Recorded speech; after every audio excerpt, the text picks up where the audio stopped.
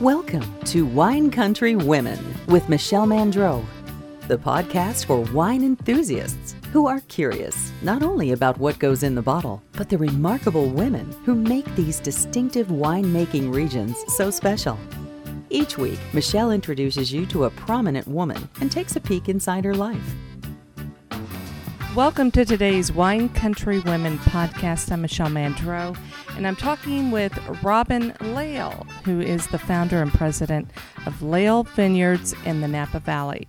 Robin, so much fun to be with you today. Michelle, it's great to be here. I'm so glad. Oh, actually, you're with me. I am with you. That's at right. your house. That's right. Perched on Howell Mountain. Literally. It is really a delight. So your family is rich in history here in the Napa Valley. I am so excited to share your story with our listeners. Before we kind of dive into everything Robin Lail, can you tell me about a fun family memory that you have growing up here? Well, that's very easy. Just to pick one is very difficult. But one thing that was fun, I grew up at Inglenook, which was founded by my great-granduncle, Gustav Niebaum, in 1879. And my father was the third generation owner and manager of the property.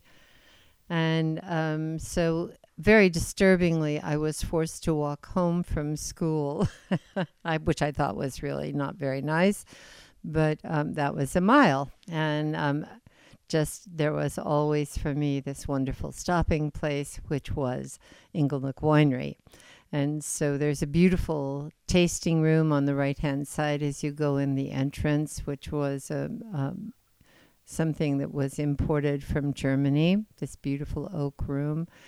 And so I used to go in the oak room and have a wine glass full of cold water. And then I would go around and about and see and pester, I'm sure, all the people in the office, and then upstairs to where they were making the wine and chat with people up there. So it was a part of my growing up routine, basically, and a very wonderful one at that.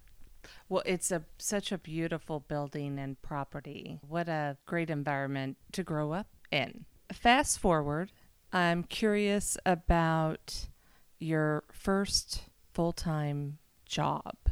What was it? My first full-time job was as a trainee initially at the Bank of America. And the bank at that time was the largest bank in the world. And I was hired to be the first woman to go through the International Managerial Training Program there. And while that sounds just great, this was in 1962. And so the training officer, when I started my job, said, "Now, Robin, I want you to know that when you finish this training, you will not go overseas like all the men do, because there's no place in in international banking. And you will not be an officer of the bank because there's yada, yada, yada. And frankly, Robin, we have no idea what we'll do with you because there's no place for blah, blah, blah." And, but here's the deal, Robin, if you screw up, we'll never put another woman in this program again. Oh my gosh, what pressure. A little bit of pressure, yeah. Yeah. So what happened? How did your career advance? So it advanced nicely. There's a lot of funny stories, but nonetheless, what I ended up doing was running the International and National Business Development Research Department. And I did that for a period of 3 years and had 20 college grads working for me, all of whom were making more money than I was. Oh, it was so crazy. Banking, that is crazy. Banking can be fun. You headed up the international division. So you went overseas, right? I never did. No. You never did. But I was the youngest woman to ever get an officer's rating in the bank. So you were a trailblazer. I'm stubborn. Dedicated. Dedicated. Dedicated. Stick with me. Follow me everywhere. I think a lot of people would follow you anywhere because you are just one of the most charismatic individuals and so genuine and lovely. So who wouldn't want to follow you anywhere? Okay, so there's a room for you upstairs. I don't care if you didn't bring your suitcase, but you can stay here always. Well, I'll take you up on it. Thank you, Michelle. You're too kind. You had this career in banking. Now you have a winery called Lael Vineyards. Was it inevitable that you would have a winery? Was it in your destiny? It's in my DNA. So when I was a girl, my dad, who was a Renaissance gentleman and a brilliant contributor to the wine business in California, not just Napa Valley, but he was, for instance, the first man to ever put Napa Valley as an appellation on a bottle of wine. And Napa Valley became the first appellation in the United States in 1981. So interesting. But my dad always used to say to me that he saw himself as the caretaker of this beautiful 1,800-acre property and this magnificent brand. And that all this would be mine and my sister's when I grew up. My mother was away at the time. She took a 5-year sabbatical, remarried, did whatever, came back and decided that she would raise my sister and I in the Mormon Church. The end of All This Will Be Yours one day. So there was no wine possibility for me. I was not raised to go into the wine business. But I'll tell you what, it's... I'm not impermeable, and I grew up in this beautiful place with this wonderful man and with his contributions. And so Inglenook, in 1964, my dad was 55, and he sold Inglenook. And Inglenook was the Lafite of Napa Valley at the time. And so from that time on, honestly, Michelle, I wanted nothing to do with the wine business. Because how could I possibly, in one generation, recreate the property, the beautiful winery, the incredible brand, the prestige of the brand? Impossible. So I wanted nothing to do with the business. So international banking and then a few other things as well. And then my dad died in 1970, and so I came back to Napa. I was living in San Francisco. I came back to Napa Valley and started managing the vineyards that we had, and my mother saw about selling those very quickly. And then in 1977, Robert Mondavi came to see me. Now, my dad had been Bob Mondavi's mentor in the wine business. And Bob came and asked me to go to work as his executive assistant. I said, I can't do that. I'm the managing director of the Volunteer Center of Napa County, and went right to work for Bob Mondavi. So 5 years there. I'll fast forward now because I'm dragging along. Sorry. No, not at all. I had the opportunity to start the first auction Napa Valley while I was there in 1981. And then in 1982, I co-founded Dominus with Christian Moex and my sister. And then the following year, in 1983, co-founded Maryvale Vineyards with Bill Harlan and his partners, and was president of that company for 10 years. So I have to ask, why wasn't Dominus enough? Well, because... Because that's a wonderful brand. And You know something, Michelle, in all the interviews that I've done, and I've had the good fortune to do a lot, no one has ever asked that question. No one, not ever. And it's a Lollapalooza question, and it just was that I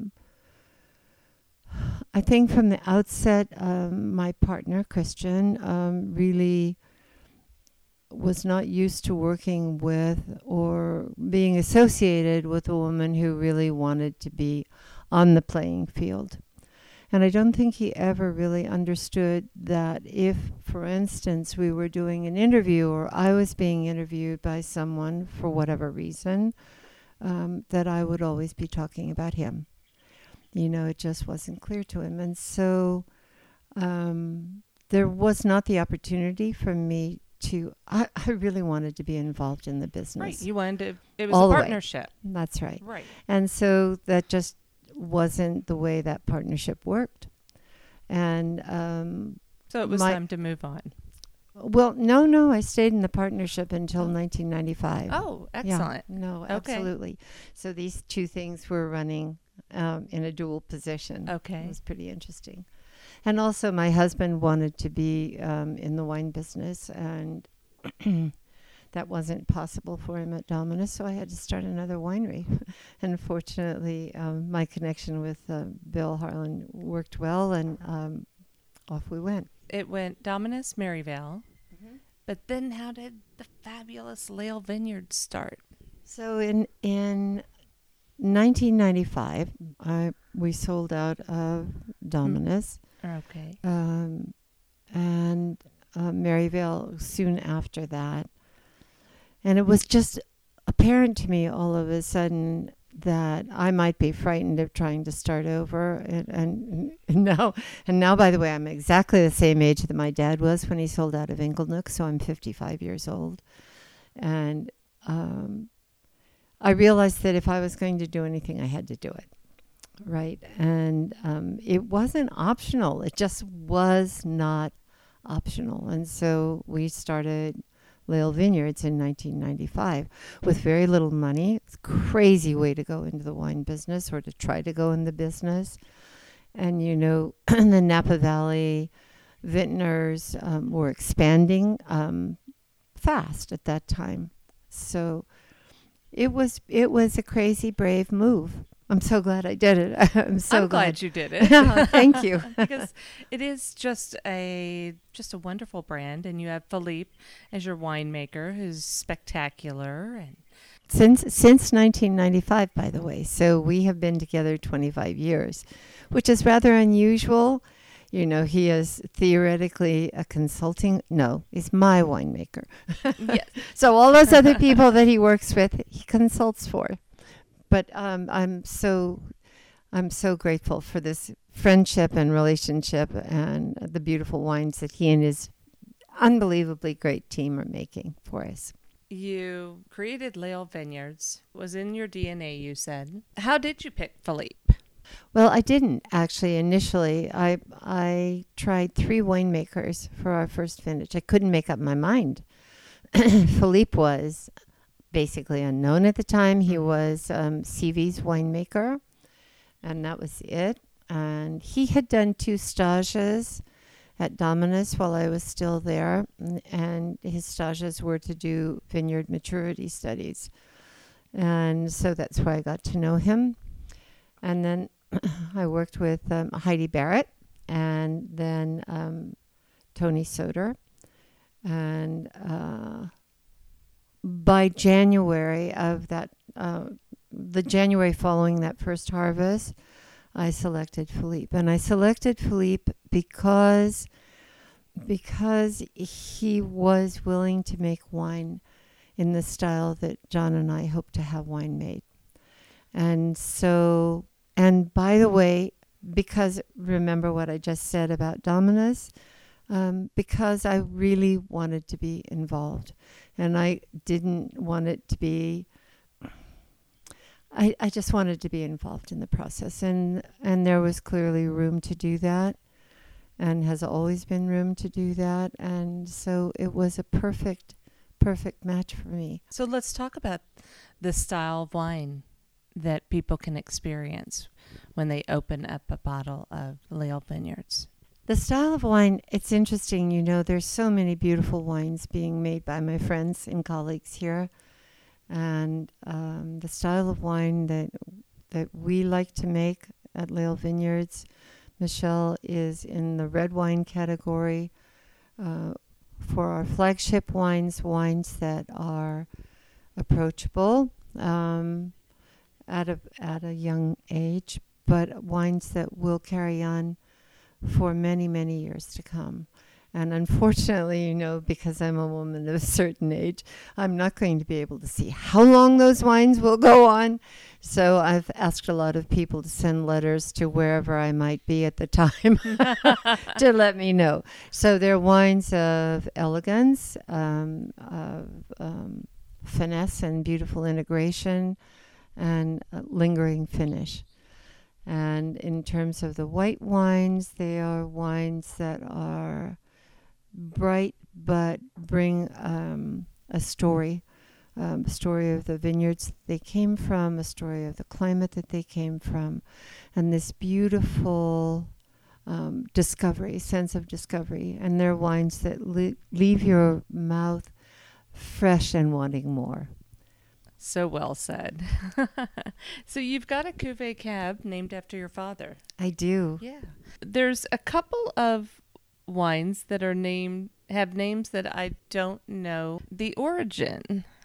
So Welly, what is that? So I am. I have the very kind of habit. Let's call it nicely a habit of naming things. So our vineyards are named. This vineyard out here. Our vineyard is called Mole Hill, right. And has a story behind right. it, and that comes from my father's era. And then our Sauvignon Blanc vineyard in Yountville is called Totem, and that refers back to Gustav Niebaum, who was Stephen DeYoung's good friend and also became treasurer of the DeYoung Museum when it opened. And he brought a museum opening present, which happened to be a full-size totem that he had shipped down from the Yukon to the museum. So Totem Vineyard. And then when we made our first, of course, my flagship wine is named after my father. Right. Then the Blueprint wines. Right. So we have a sub-label, or a label rather, of its own category called Blueprint. And those wines were originally called Blueprint to honor my husband, John, who is an architect. And I wanted to honor the amazing contributions that he's made to the valley and also the West Coast in terms of wineries that he's designed and caves that he's designed. And now it's become a Blueprint for Change, and we donate 10% of the online sales that we make in the Blueprint category to an organization that is deep in the fight for climate change. And I am the United States representative for the Porto Protocol, which is also dedicated to climate change on a global basis. Wonderful. So then let's get back to what you asked me for, what's wandering Welly? around in the woods. Welly. So Welly is the last of our grandchildren. Oh, and Georgia is another grandchild. And Georgia was the first of the Okay. sixth generation of our winemaking family here in Napa Valley. And for Premier Napa Valley, which is this once-a-year auction that the vintners put on, and you must present a wine that's not commercially available. For 8 years, those wines were all called Henry, who is our second grandchild. Henry the First, Henry the Second. Now we've had Henry the Eighth, so we have to move on for a new name for Henry. And then Lael is the third grandchild, and he wins because it's Lael Vineyards. Yes. How unusual and unique. One of a kind. How big is your family? Family's small. It's really small. John has family in Colorado. He has a sister and nephew, and two nieces, and I have my sister and her husband and their two children, and all their grandchildren. And then here, directly, our direct family is our two fabulous daughters, Erin and Shannon, and the children that I was just speaking about. You have 6 grandchildren. No, we have 6 generations. Oh, 6 generations. I did throw that number out there. Okay. Yeah. I was like, 6 grandchildren. I was thinking Erin has 3. Erin has 2 and Shannon has 2, a boy and a girl okay. each. Yes. Well, it's a nice size. It's a nice size family. Well, it's you Perfect. know, I think it's absolutely fabulous. Yes. I do. Yes. It's not too big. It's not too small. It's just the right size. Learn more about the women who live in wine country when you purchase one of our lifestyle books at winecountrywomen.com. You love wine, and at Total Wine & More, you can count on getting the service you deserve. Their team of fun and friendly experts are extensively trained and even travel everywhere from California to Europe to meet the producers themselves. Stop by, check out over 8,000 bottles, and see why those who know wine always drink interesting at Total Wine & More. Well, let's shift into your personal life more. So you are perched up here on Helm Mountain. How did you and John pick Helm Mountain? That's fun. Actually, when I grew up, my mother, I think, was a little uppity by nature, and she used to look across the valley from Inglenook, a garden spot to be sure, and say, never go there. There was Helm Mountain. Just never go there. She said, it's hot. It's just hot. Sun, it's just beating on Helm Mountain. And there are a lot of snakes. Oh, okay. So John and I, when we started in the wine business, as I told you, we did not have a lot of money, but we really needed to have a place that had some memorable quality to it, if you will. We knew we wouldn't be able to buy a big vineyard. And we looked for 5 years, Michelle, for a property. And John is the guy who actually discovered this property. But I can tell you that when I drove over that little hump that's there when you come through the gate and into the vineyard, I knew it was home. And so this beautiful place is a place that is both tranquil and energizing. And I'm a do-do person in every sense of the word. So I'm so busy all the time. And I just came across a quote from Socrates, which was a little disturbing, which said, beware the barrenness of a busy schedule. So just put that in your pipe and smoke it. Really? Well, it's perfectly placed. This house is perfectly placed. And the view is breathtaking. So let me just tell you, we sit at a 1,700-foot elevation on Helm Mountain, and we're on the western slope. So we look across the valley at Diamond Mountain, and we have this unusual vista across the hills all the way to the Mendocino coast. And my only lacking here is not being able to see Mount St. Helena, but I know it's there. Right. And so we have this beautiful small vineyard, a small parcel of land, a kind of wonderful quasi farmhouse that overlooks this beautiful view, which is very rural. She's really downplaying it, folks. Yeah, it is rural, but it's just so secluded and just so beautiful. I mean, you feel like you've been transported somewhere else when you're here. And you know what, Michelle? I still feel that way.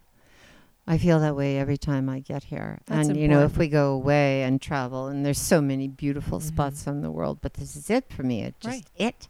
It is it. So I'm guessing John created this it space. So the house was here, and it was kind of like a tipped-up shoebox. It had no deck on it whatsoever, and just one set of French doors in the front. And so we threw everything we had at it, and we're about a tenth of the way finished with what we'd like to do. Right. Which is very good when you're married to an architect, because otherwise, you'd be moving. Right. So it's great. He can keep envisioning more and more things to do. Oh, yes, it's endless. It's so fun. I don't know what else needs to be done, because it looks like every little inch has been perfectly planned. But let's talk about it. When you walk inside this house, let's describe it to our listeners. How would you describe your home to people? I would describe my home as understated, but welcoming.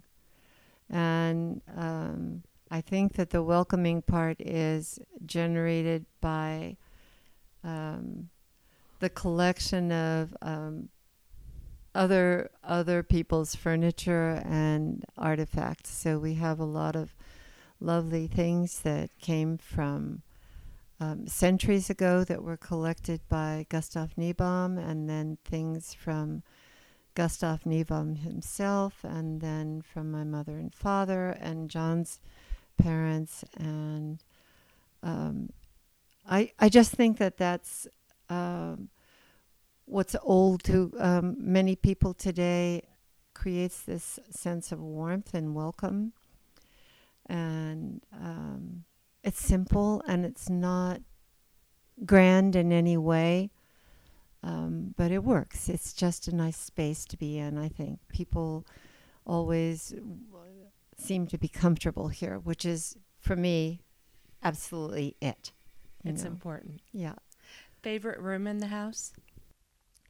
Favorite room in the house? Oh, I have lots of favorite rooms. Let's say the library, because we spend a great deal of time in there. It's a smaller room, and the shelves are on both sides of the room are lined with books.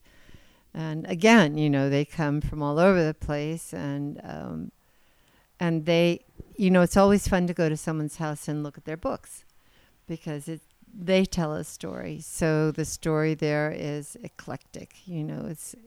I remember when I was working with Robert Mondavi,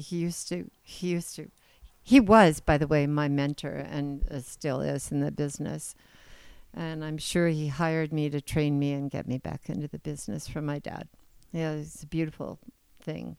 At any rate, he used to say, Robin, you've got to focus. You're all over the place like a flibberty gibbet. Focus. You have so many things on your mind. And I said, Mr. Mondavi, you, my dear, are an apple.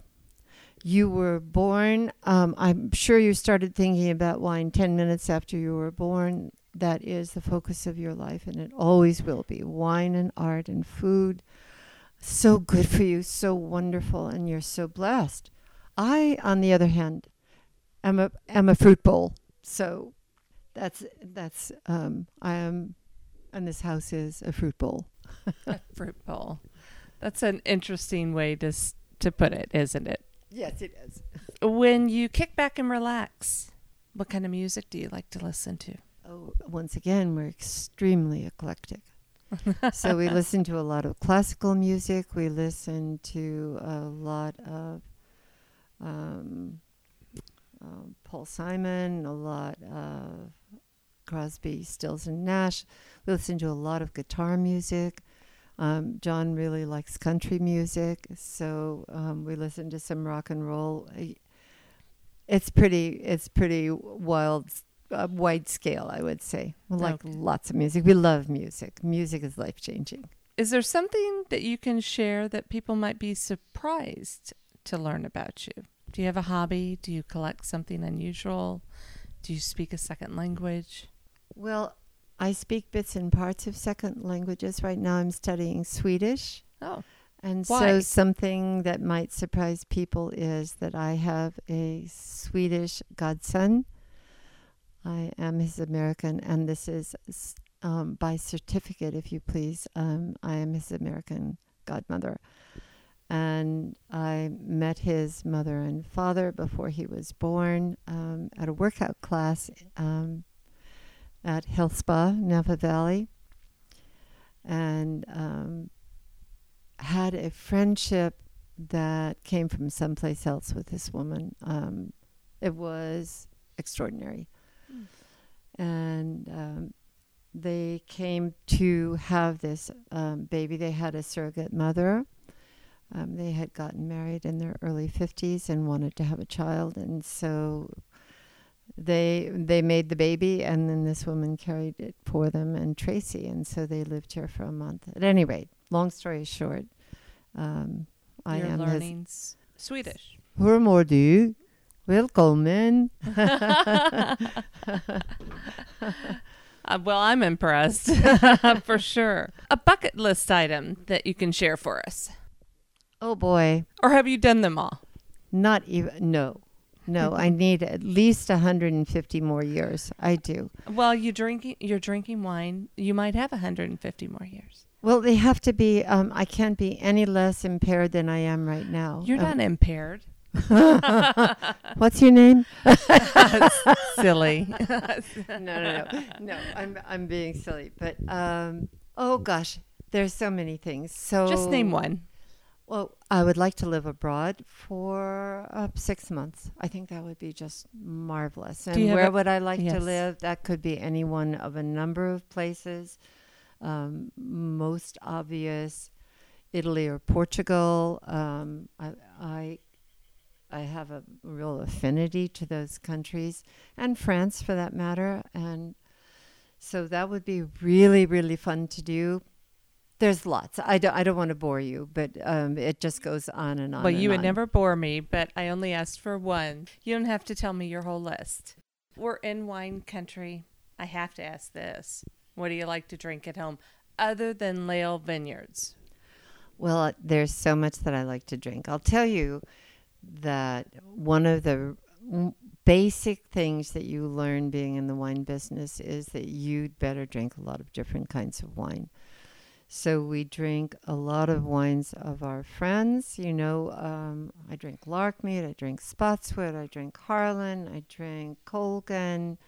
We drink, oh my gosh, it's a huge roster. Dalla Valle.